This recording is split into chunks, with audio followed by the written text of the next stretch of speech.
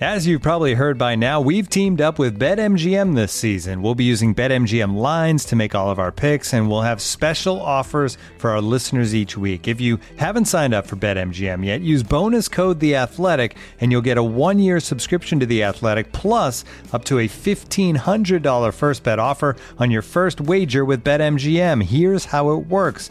Download the BetMGM app and sign up using bonus code The Athletic. Make your first deposit of at least $10. Place your first bet on any game and claim your voucher for a 1-year subscription to The Athletic.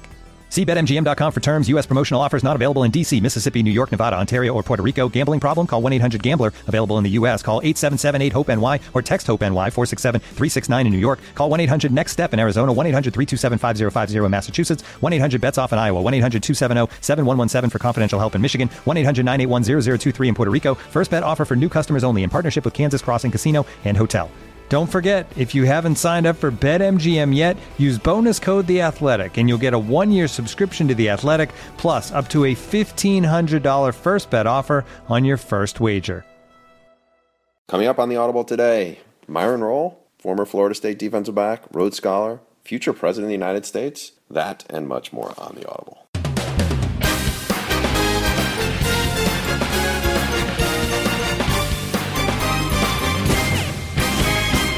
Welcome back to the latest edition of The Audible. I am Bruce Feldman. It is Tuesday morning as we tape, and once again, my buddy Stu Mandel is a no-show. I don't know what's going on. He said he's not feeling well after that the March Madness experience this past weekend has got him under the weather. But we have another excellent fill-in. Actually, it's a superior fill-in. He is Myron Rolle. You probably remember him as the former Florida State defensive back turned Rhodes Scholar. Myron, are you officially a doctor yet, or has that not happened yet?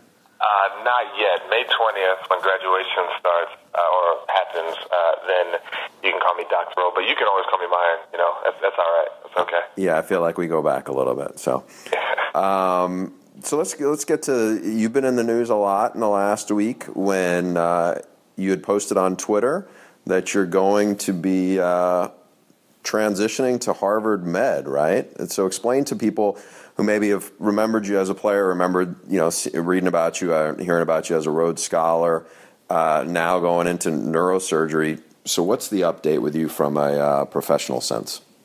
Yeah, so I've always wanted to do neurosurgery. It's been a dream of mine for a long time. Actually, even before I wanted to play professional football, I read Ben Carson's book, Gifted Hands, and he planted the seed in my mind to do that. And then I went to medical school after I was finished with the Steelers in 2013. And after that first year of medical school, I had a chance to go up to Children's Hospital of Philadelphia with a pediatric neurosurgeon there named Jay Storm. And together we did a bunch of cranial cases, spinal deformities cases, ventricular peritoneal shunts for kids with big heads, hydrocephalus. So that really cemented that I wanted to do neurosurgery, and specifically pediatric neurosurgery. So last week, as a fourth-year medical student, all fourth-year medical students find out where they've matched on March 17th. And I found out that I matched into neurosurgery at Massachusetts General Hospital, Harvard, and that was my number one choice. I interviewed at about 14 different places, from Hopkins to UVA to Yale to Brigham and Women's to Mayo Clinic, Vanderbilt. But I landed on Harvard and Mass Gen because it was a great place. The residents, I get along really well with them, and the chairman, Bob Carter, has a great vision for the program. So I'm very excited and super pumped to spend the next 7 years up in Boston and learning neurosurgery, doing cases, and hopefully advancing the field forward. So get into match day a little bit. Is it literally, do you become like the top pick in the draft kind of thing? I mean, for football terms, or is it a little more of you don't know what factors are at play at how the different hospitals are going to pick the residents? Yeah, so it's a bit like the draft, you know. I mean, you do the different interviews, and like you go to the combine and you go through the different interviews during that time as well. And you communicate with the programs that you like, and they communicate with you. And there's some cheeky communication going back and forth, and just trying to kind of gauge where you kind of fit. But no one is allowed to say that they are ranking you number one or number two or number three.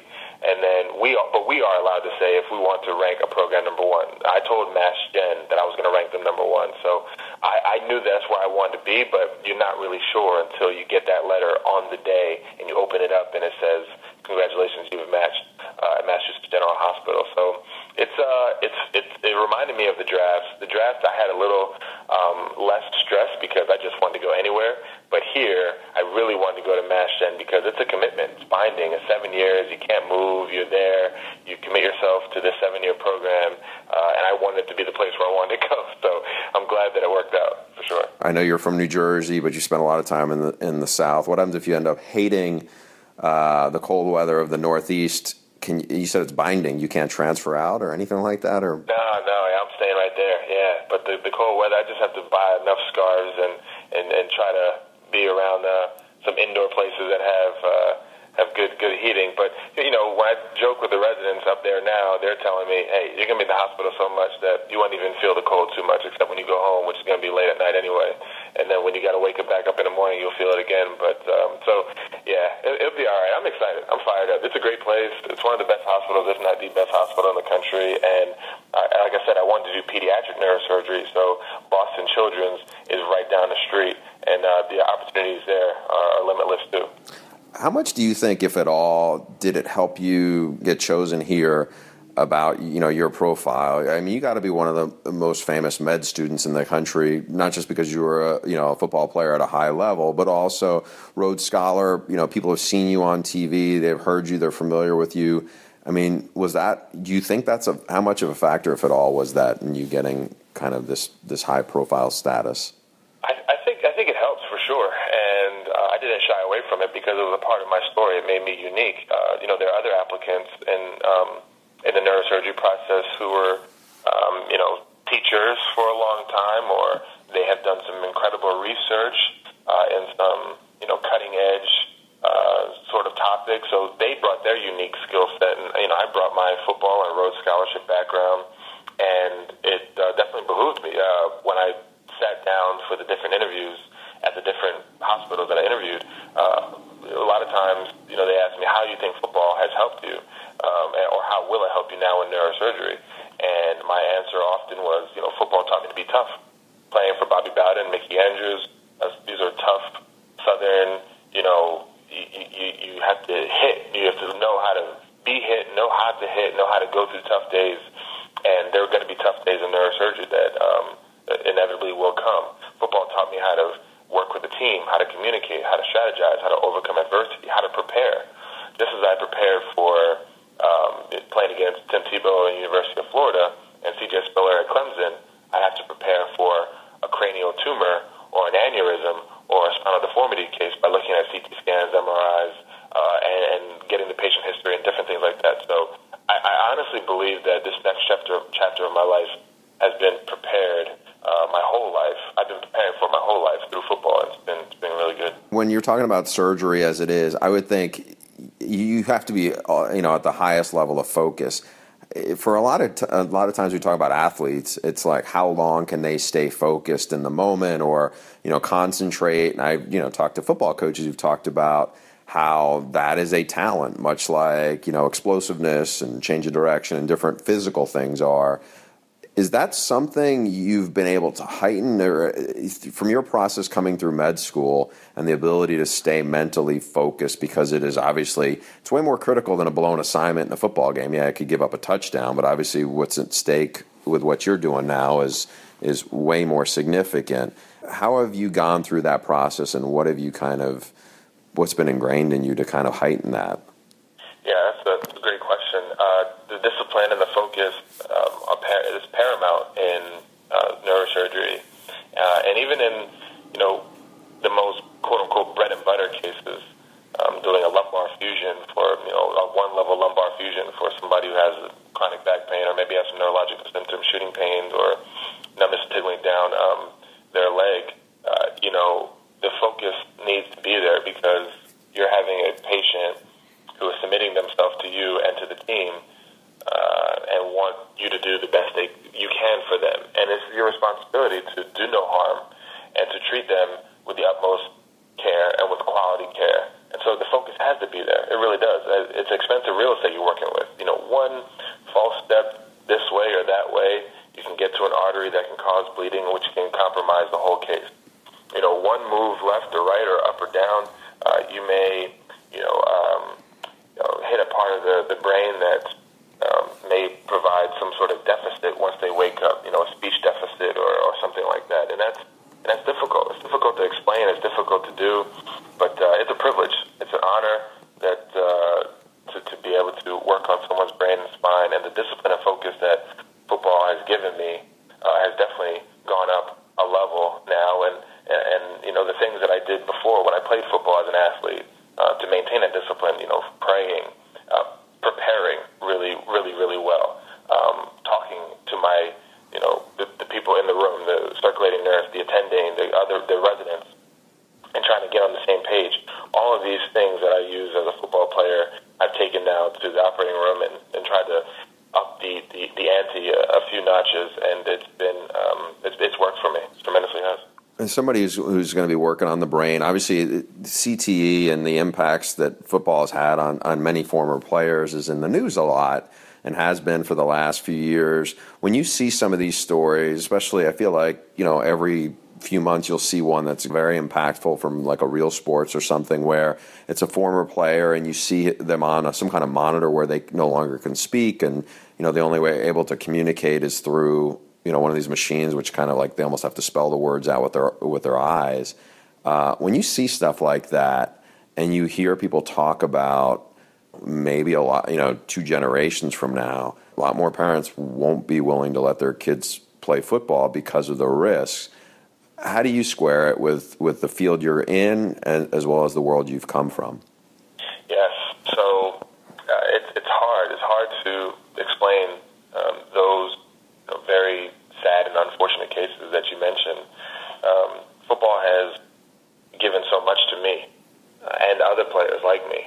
As I mentioned, it gave me those lessons and traits that I'm using now as a physician, as a future leader, as a future husband and father one day. Football has given me a lot. It's given me friends and networks and an education to Florida State and ability to travel and, frankly, a platform to advocate for issues that matter. When I go into a classroom of young kids and they, rattle off my resume, they'll say Rhodes Scholarship. The kids won't know that. They'll say neurosurgeon. Maybe we know that, but football player, oh my gosh, it's a big deal. So, football has given me a lot. But now you're hearing more awareness or more stories about traumatic brain injury and its possible link to chronic traumatic encephalopathy and some of these effects that it's having on players. My stance is I love the game of football. I don't want it to go. I think there needs to be measures that we need to do to preserve the game, and whether that's reducing the number of snaps so that we have less opportunities for players to experience concussions or brain injury, whether it's having more independent neurosurgeons, neuropsychologists, neurologists on the sideline with no fealty to the team, completely objective and examining patients just because they want to examine that patient and do the best they possibly can for that patient. Whether it's reducing the culture of violent hits that are shown on highlights and emphasizing more of the fundamentals of the game, blocking, tackling, passing, kicking, these things that sometimes go unnoticed because they don't create as many oohs and ahs from fans that watch. More concussion research, money into concussion research and trying to get more specialties involved in figuring this stuff out. I don't want the game to stop. I want the game to be preserved, but I think it can be played at a safer level. And if you do that, then I think parents may be more inclined to allow their kids to play because the sport is so great, and we don't want it to go away because it's done so much for me and others like me. When you see some other like former NFL legends talk about if they had to do it all over again, they might not let their child play football. Knowing what you know, and obviously you said you don't have children yet, but let's say you do have a son, would you be okay with letting him play football? I would. I'd be okay, but there'd be conditions. I need to know that the coach who will be coaching him, he or she, will focus on fundamentals and won't do the typical bull in the ring that we used to do as young kids, where we just stand in the middle of the circle and they call out a name and then players run from anywhere, just trying to lay you out in the middle of the circle to develop toughness, so to speak. So those drills would be completely eliminated.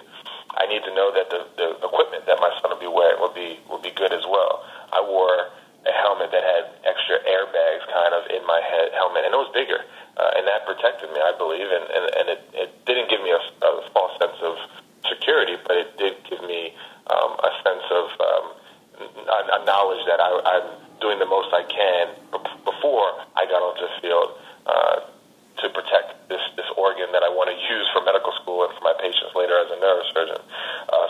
would let my son play, but there has to be conditions going in to know that the game will be played at a safe level. Because, again, I would hate to rob my son of that opportunity to experience something that is so great and can impact his life for so much. I think there's nothing like being knocked down on a football field and then getting back up and saying, you know what, I got to play the next play. That's a microcosm for life. There's hurdles and obstacles and challenges we go through where you will get knocked down. And then successful people brush themselves off and get back up. But unsuccessful people say, oh, this hurts too much. Oh, woe is me. I can't get through it. And they stay on the ground and they don't play the next play. So if my son can learn that, that would be fantastic. Okay, so shifting gears a little bit. So we go way back. I've known you. I went back and looked. I think I did a story on you at ESPN Magazine. It started working on it when you were like a junior in high school, and the story eventually came out. And, I remember your family was nice enough to invite me to, you were a recipient of the Watkins Award, which at the time I wasn't very familiar with. It had only been around, I want to say like maybe a half dozen years. Right. And so we went down somewhere in, I want to say it was in Atlantic City, and that was the first time I'd ever heard of Ben Carson. He was not there, right, at the award, but they discussed his life, and I was like, I remember Googling, or I don't even know if it was Google, I remember doing like internet searches to read more about him. It's very interesting to look back and see, I mean, he was an idol of yours, right, growing up? Unequivocally, he was my man. Read his book Gifted Hands in 5th grade, and that planted the seed of neurosurgery in my mind. Seeing somebody who looked like me and came from a similar family background as me, had parents that focused on education like my mommy and daddy did. He was the academic hero. He was the standard that I was trying to reach once football was done. Was it a little surreal for you to see him, running for president? Whatever it was, the decade later from that. I kind of had an idea that he was going to run for president because, I think he mentioned it to me a few times when we had a chance to meet. I went to Manassas, Virginia, and spent some time with him, golfed with him, and ate with him, went to church and all these things. And his speeches that he gave when I was around him were more political in nature than medicine or inspirational in nature. And then the books that he started to write were more political in nature than the inspirational ones that he was writing earlier. And so I kind of had an idea that he was going to do it. I kind of wish that he had not done it for my own selfish reasons, because it's hard to see somebody who has been your academic hero, get punched and beat up in the media, whether you're on the left or the right or the center. People will take shots at you for positions or comments that you make, and it's hard to see somebody that you looked up to for that long take that sort of vitriol and criticism. So, he ran, and he obviously didn't win, and now he's at HUD, and he actually wrote a letter for me for my neurosurgery application. So we stay in touch, and his wife is incredibly sweet, and she's always been amazing to me. What did he say in the letter recommendation? So I deferred my ability to read his letter. So I went through the system and said, no, I don't want to see it. I didn't want to see any of my letters of recommendation. It gives the letter more strength when you don't see it, in the eyes of the programs that you look at. So I'm not sure what he said, but from what the interviewers told me, they said that, he said some very nice things about me, and that was one of the first questions that always came up in interviews. First one was, hey, Ben Carson said some really great things about you. He thinks you're going to be the future. And then the next question was, how does football help you, and how will it help you in neurosurgery? Who else did you have write letters for you? I had Dr. Jay Storm. He's the pediatric neurosurgeon up at Children's Hospital of Philadelphia. He wrote one for me. Then I had Dr. John Robinson. He is a neurosurgeon down in Stewart, Florida. So I had him as well. And then I had Dr. Robert Warren. He used to be the chair of neurosurgery at the Mayo Clinic in Jacksonville, Florida. He just recently stepped down from that post. But so I had 4 neurosurgeons write me letters. No Mickey Andrews, huh? No Mickey Andrews. I'm not sure how much neurosurgeons at Yale would hold weight on Mickey Andrews. They may never watched a Florida State football game. I'm not sure. By the way, I was at the Combine a couple of weeks ago. I ran into your old friend John Lilly. Oh, Lilly Dog. Yeah, that's the man. He's with the Rams now? He is. He's out here in California. So It's crazy. I went back and looked at that story. By the way, you were the one who kind of severed my relationship with Tom Lemming. I got along with him pretty good till that story, and then it went out the window. It was interesting because if Bob Stoops coached at Michigan, you would have been a Michigan Wolverine, right? I think so. I really had a great relationship with Bob Stoops. Not to say I didn't have a great relationship with Bobby Bowden or anyone else, but from freshman year, he was the first person to offer me a football scholarship. And he saw something in me that he said he saw in Rod Woodson. That's huge praise to receive. I went out there as a kid from South Jersey, suburbs of Atlantic City, Bahamian parents, Bahamian roots, and didn't know anything about really Oklahoma football or that brand of football in that area. But I impressed, and he pulled me aside and said, hey, we want to offer you a scholarship. And I was like, what? And then when all of the kids who were in my group at that camp were like, hey, Bob Stoops talked to you, what'd he say? I said, well, he offered me a scholarship. They were going bananas. And to me, I was like, this is a big deal, I guess. And they were like, wow, this is unbelievable. And another funny story with that is Bob Stoops gave my father his card. And then as we were driving back to New Jersey, Daddy drives pretty fast, so he got stopped by a police officer for speeding. And he told the guy, said, well, why are you here in Norman? And Daddy said, well, my son just got an offer from Bob Stoops. He was at the camp, and the guy was like, really, Bob Stoops? And then Daddy gave him the card, and the guy let us go. So we just got off with a warning and didn't have to pay any money. So thanks, Bob Stoops, for getting us off of that speeding ticket. But I guess it just tells you the enormity of Sooner football in that area. But he was a great man, and he's somebody. Even after I committed to Florida State, I still will call Bob Stoops and say hi to him and check up on him. He'll check up on me, so we still have a good relationship. Yeah, I remember that whole process, and then it was like, this is the quote you gave. No, I'm not going to read the quote, the Charlie Weiss quote, but how long were you on the night commission for on intercollegiate athletics? Well, I'm still on it now. I got on 2 years ago, and I'm still on it now. We have another meeting coming up in May where I believe our topic is going to be on diversity in athletic directors and athletic programs, kind of in the administration. And I'm excited to take part in that. But we've had discussions on player safety, concussion, antitrust issues, a lot of different, a lot of really, really cool topics, nuanced topics that, I'm learning more about as I'm getting deeper into the night commission. And I'm the youngest on the board, and kind of have the freshest eyes as it relates to what student athletes are actually going through. So it's good to give my perspective, but it's also good to learn from people who have been in the game much, much longer than me. Paul Tagliabue's on our board now. Arnie Duncan, former Secretary of Education, is on the board. So many just presidents and all kind of great people, athletic directors. It's really a good group. If you got to change one thing, you were the head of the NCAA and had that kind of stroke, what do you think most needs addressing? Well, I think it's the paying college athletes, not making them millionaires. And I'm not exactly sure the mechanism behind doing it, but I definitely think that providing more resources for them to be able to focus on school and be able to focus on their sport. I've thankfully had two great parents. Been married. They're married now for 45 years. They were hard working, coming from the Bahamas, and we were middle class or maybe low middle class, and we were okay.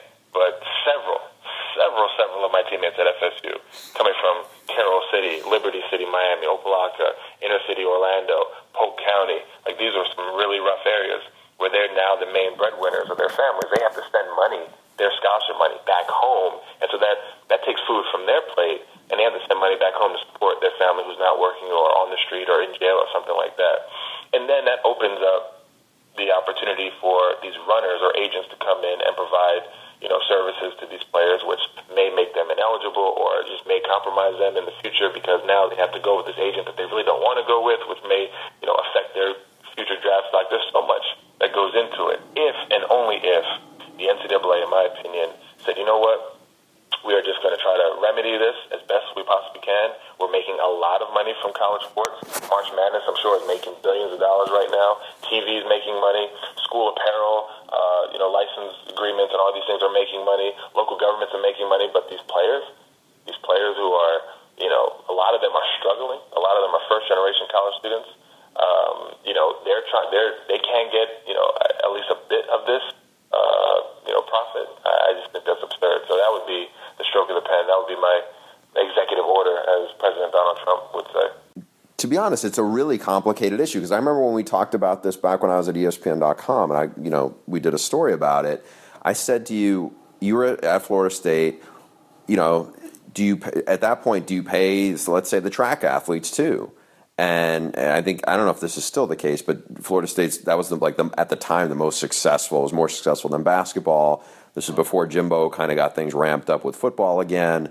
So you're like, of course you got to pay. They're the ones who are, because it's not like football is the only one who works long hours. Those other sports, the sports that are kind of the non-revenue cranking sports, the ones that are really not on the big TV contract sides, those, it's a, I didn't disagree with you at all. I just don't know how you do it. And does that mean, do you pay the football players at, Alabama more than you pay the football players at Troy or, in the same state? Because obviously if you do that, then you're, it's an influential factor to the recruiting process even more. It's very messy. I think that becomes dangerous if that happens. I think it has to be even throughout Troy, Alabama, Boise State, Florida State, Ohio State, Texas, Akron. It has to be the same. I do. You have to pay all the athletes, all the student athletes. There's no question about it. I don't think that they get paid as much as college football or college basketball. It's just simple fact that they don't generate as much. They may be the more successful team, but they don't generate as much. And here's another factor that a lot of people don't really talk about. And I may get resistance for saying this, but I believe it's absolutely true. Is that when you look at the makeup of college football players, and maybe I'm just looking at my team, but I've talked to players at other places, and I know players from other teams. When you look at the makeup of those players, a lot of these players are coming from very difficult backgrounds, very difficult. They are it for their families, and if they don't make it, the family trajectory stays low, or even maybe drops down if you're looking at a graph of their family line.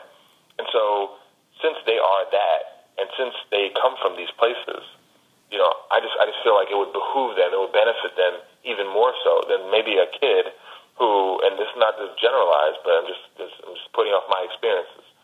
A kid who has played golf his whole life, had enough money, or family had enough money, or put in good enough resources to play golf at country clubs growing up, and now is playing at Florida State or Duke or something like that. Maybe he's not in the same position economically as, like I said, this kid from inner city Miami who has nothing, absolutely nothing, but the clothes on his back and the issued gear that Florida State gives him. That's what he wears every day to school because he has nothing else. That's harder to do. There's no question. That'd be harder to cipher, to kind of siphon through. But I think that is a part of the narrative, and it needs to be a part of the discussion.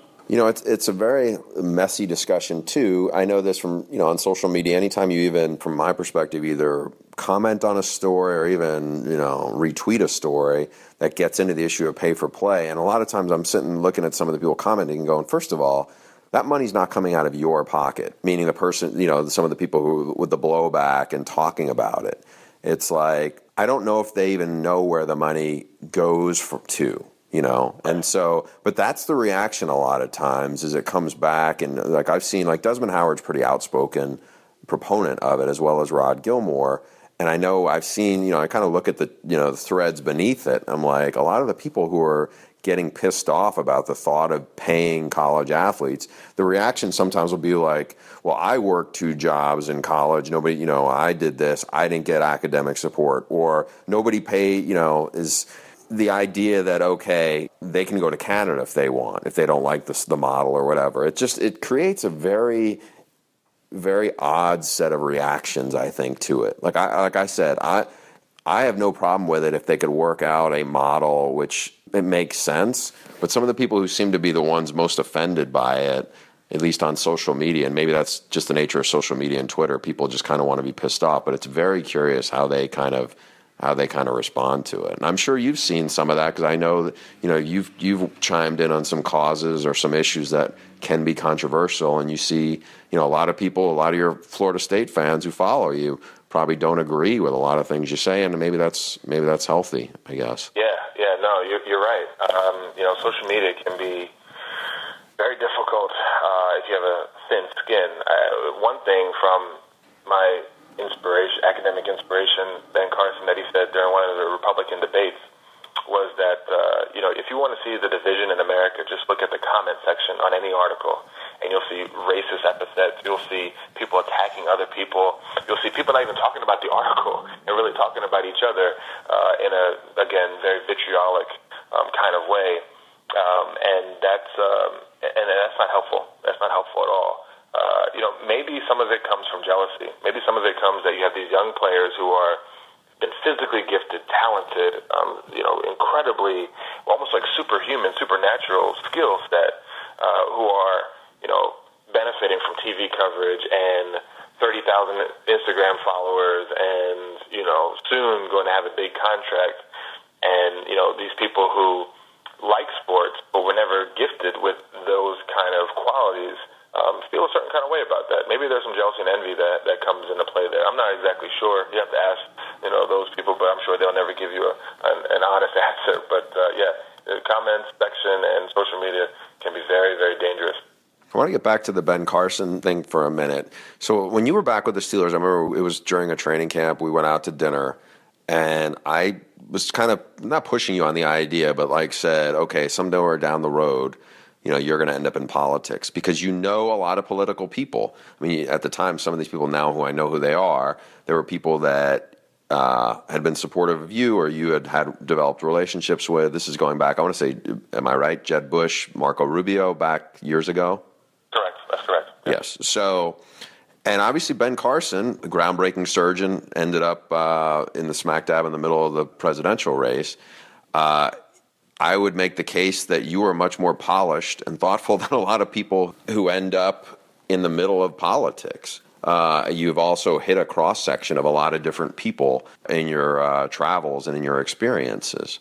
I know you're going to embark on this journey now at Harvard in Massachusetts to go to a childhood dream. How far off do you think that would be? I mean, is that something that you could envision down the road 20 years from now, or something that you could see yourself in politics or trying to impact people that way? I've prayed on it, and I've considered it, certainly. I think that politics and being a policymaker can shape generations. And as you know, Bruce, you've known me for a long time, I've always tried to have a big vision, try to help as many as I possibly can, or do things to inspire as many as I can. Neurosurgery is something that I'm passionate about. It's my purpose. It's my calling.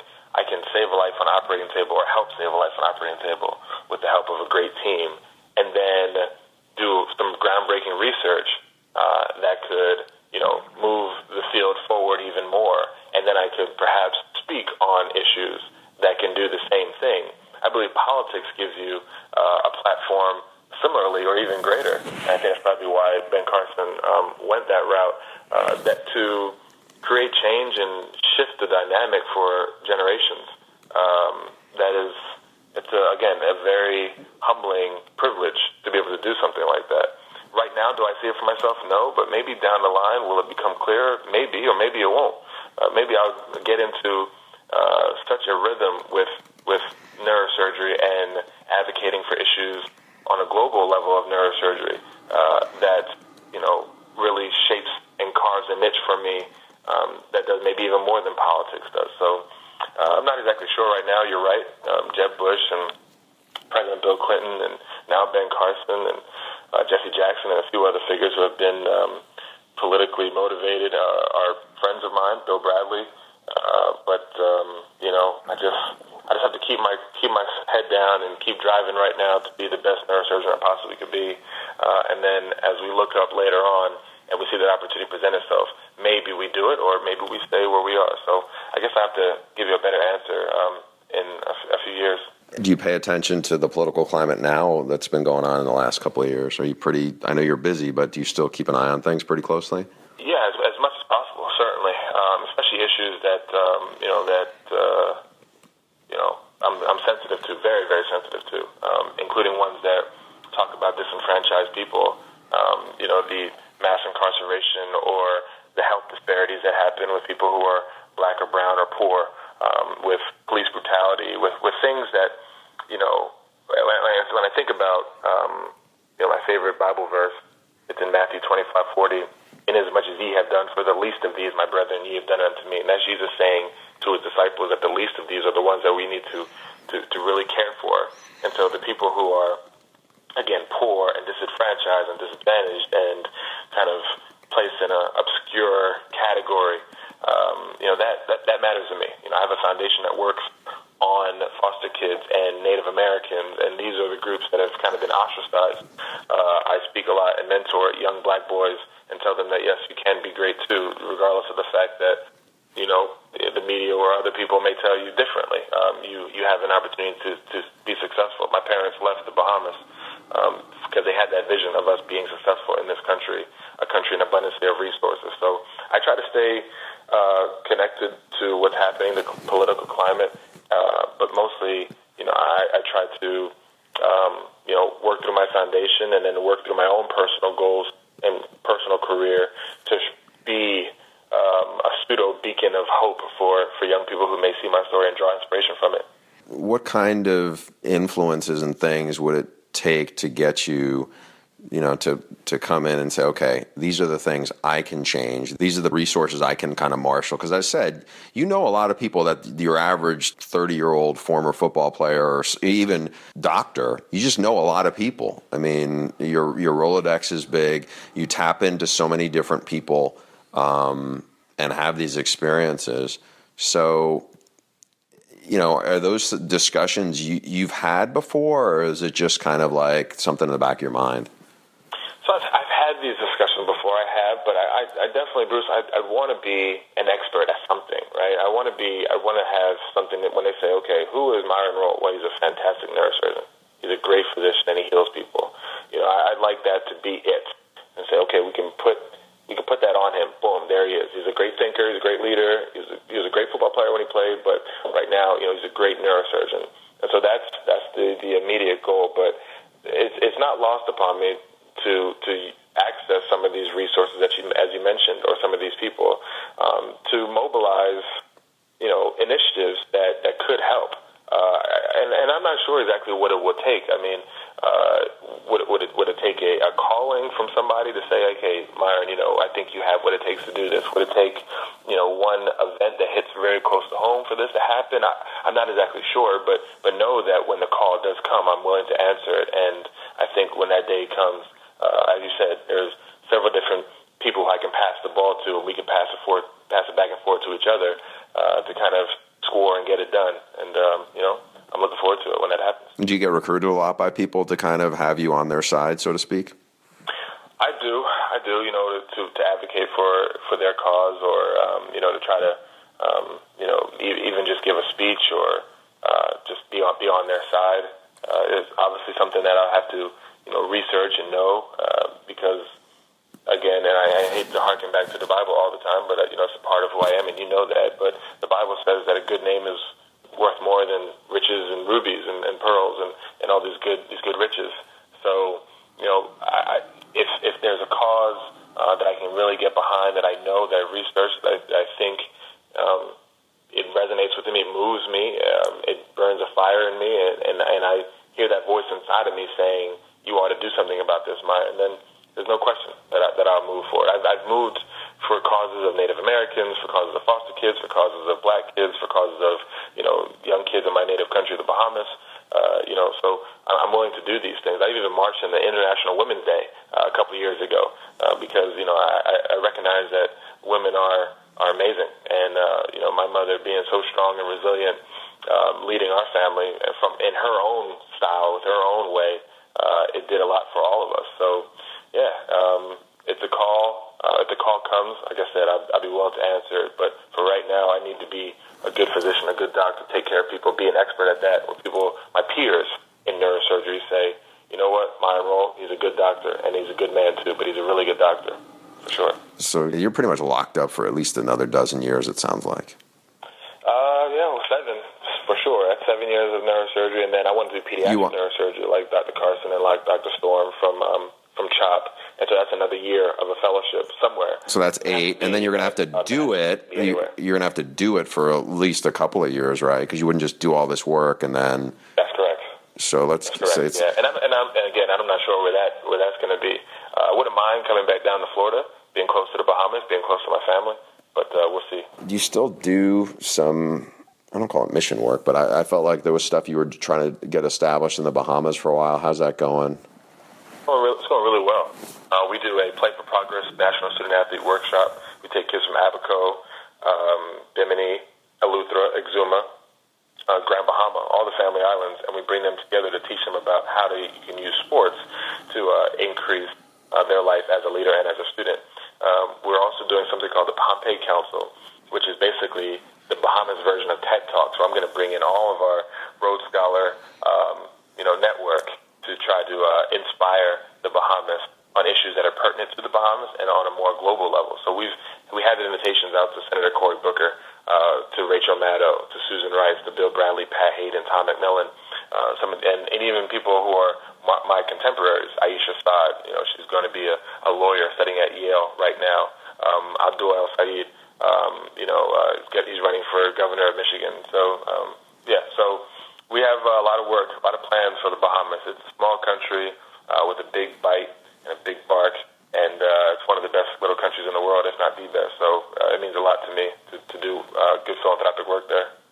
All right. Well, I've kept you a long time, so I won't keep you any longer. I appreciate you joining us. What's the best way people can follow you?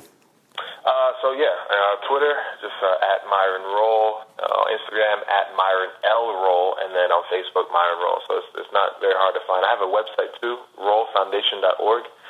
They can look up any of the philanthropic initiatives, and I blog on there every once in a while, so to keep people updated on what's happening. The next move for me, like I said, is graduation May 20th, and then June 15th is the official start date at Massachusetts General Hospital. So excited about that, man. Bruce is going to be good. Got to get my scars. Got to get my scars and my hat and my winter coat, but it'd be good. Are you out of the whole ascot phase? Is that gone? No, it's still here. It's still here. It exists, and it's actually thriving. How often do you get, this is one other thing, how often do you get some of the people who've been around you a lot who see you pop up on TV or somewhere and go, that's not how Myron really sounds? A couple of my best friends will say that, man. They're like, man, you got to give me a shout out and tell them what's really going on. I'm like, no, man, look, we got a mission, we got a plan, we got to inspire people, and they give me this platform to speak, and it's a good thing. God's good. Yeah, they get the different Myron. They got the Rhodes Scholar Myron. They get the Rhodes Scholar Myron. Okay, well, yeah, you've known me since what, 03, 04, so you get the Jersey Myron is a little different than the Rhodes Scholar Ascot Myron. the chill Myron, the relaxed Myron. That's good. Yeah, man. So good, man. I appreciate you having me on. This is a great opportunity. Thanks for having me. All right, Myron. I will talk to you soon. All right. Be good.